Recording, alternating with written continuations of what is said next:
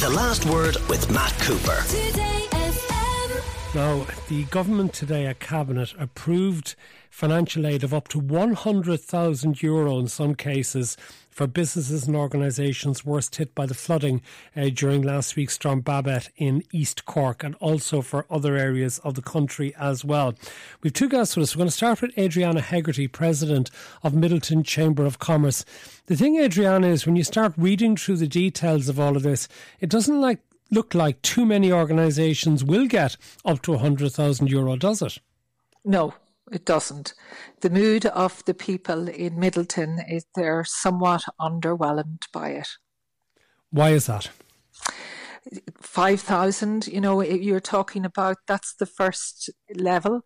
The first stage immediately that you can get is to apply for the 5,000. I was talking to one lady who owns a boutique, roughly about 700 square feet, and that will just cover a floor. Does she have insurance? No. You see, anyone that did claim the last time, they cannot get insurance again and have no insurance. And that is an issue for how many people, do you reckon?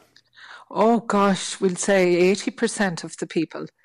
There are some people have insurance, but very close to the town, you're talking about houses, that actually I'm in the property, I have an estate agents, and, we're selling houses that just don't have insurance, and people have to decide whether they want it or not.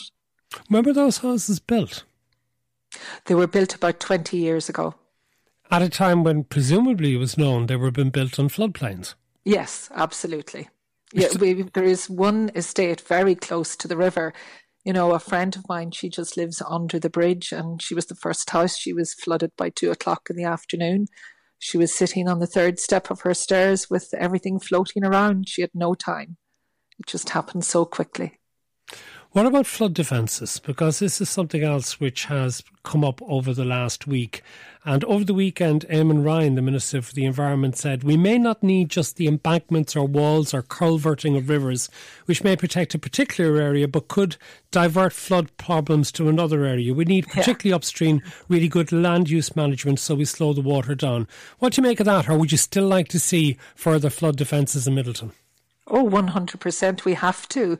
That particular area where that housing development is, if they had just built a wall, and it wouldn't have happened. They're waiting on planning, and that's just ridiculous. We're waiting 8 years on planning, and that needs to be expedited. So why are you waiting 8 years? What's caused the delay? Well, the OPW were in Midleton at the last flood in 2015, and they've been doing a study for 8 years. And part of that, there are planning permissions, and the planning permissions are only going with that in January. Have there been objections? Have there been objections? They haven't even got that far because the planning hasn't gone in. Stay on the line, Adrianna. I want to bring in Robert Devoy, who is Emeritus Professor of Physical Geography at UCC. Robert, what sort of flood defences do you think would work best for places like Midleton and other parts of the country which are suffering issues because of flooding?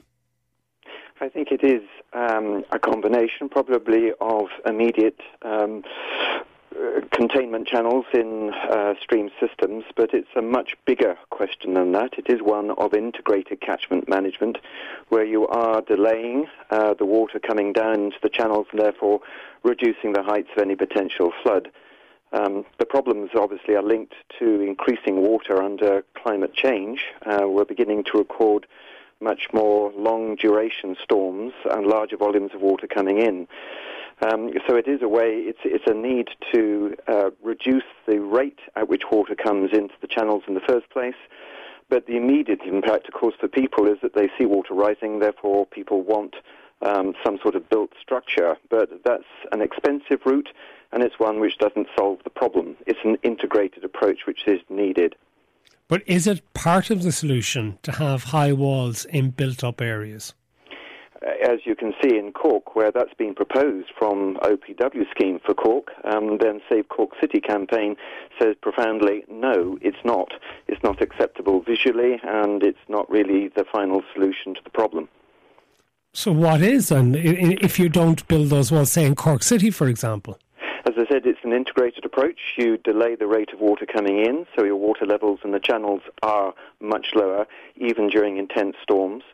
To some degree, it's, of course, improvement and maintenance of the walls that you have, and in full marine areas, as in estuaries, of course, like Cork Harbour, then a combination with a storm surge barrier is the way forward. Okay, how quickly can this be done? If the money was to be made available, how quickly can these remedial measures be put in place? Well, if you had approval, of course, and everybody is singing from the same sheet, which isn't the case, it's a management policy issue which continues, as is raised. Of course, it's a lot to do with planning and the rate of planning. But the rate of building and putting in these schemes could be done within the next decade. Can we wait that long?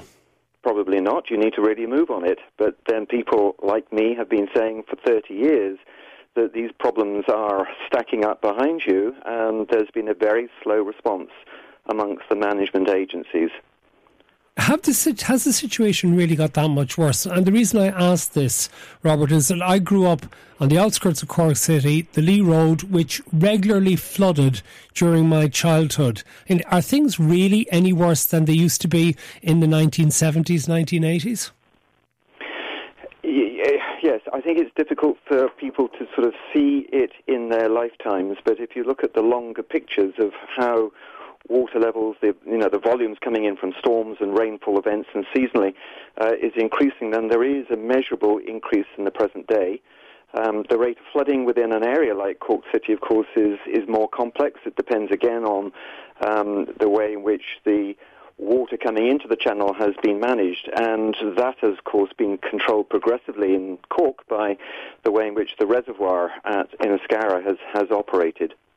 And of course, famously, that almost tipped over back in 2010 when we had a major flooding disaster just narrowly averted for Cork City, and a lot of blame placed on the ESB in relation to the release of water into the River Lee from the dam at the time. Adrianna Hegarty, as President of Midleton Chamber of Commerce, does that fill you with any sense of hope or gloom, given that it could be 10 years before the things that need to be done around the country are done? Oh, that's terrible. That's really, really bad news. And as it is, people are very worried about, they go out and they re-kit their shops, buy all new equipment. And is this going to happen in 2 years' time again? So this is urgent.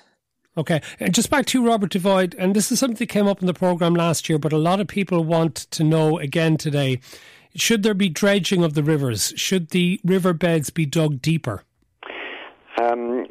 I think that is a dangerous thing to do. It's an immediate response. It's an understandable one from sort of the general person affected by flooding. But when you dredge deeper, it causes adjustments up and downstream of the river system where it starts to erode in some places and then build up deposits in others. The channel adjusts to the new levels.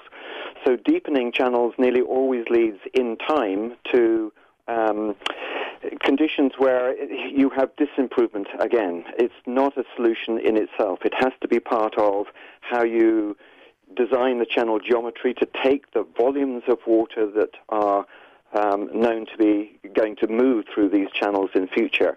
It's part of an integrated plan. Thank you very much, Robert Devoy, Emeritus Professor of Physical Geography at University College Cork, and Adrianna Hegarty, President of Midleton Chamber of Commerce. James in Waterford says the quays in Waterford flooded for hundreds of years, not anymore, after they installed flood defences. A good example of how they can work. The Last Word with Matt Cooper. Weekdays from 4:30. Today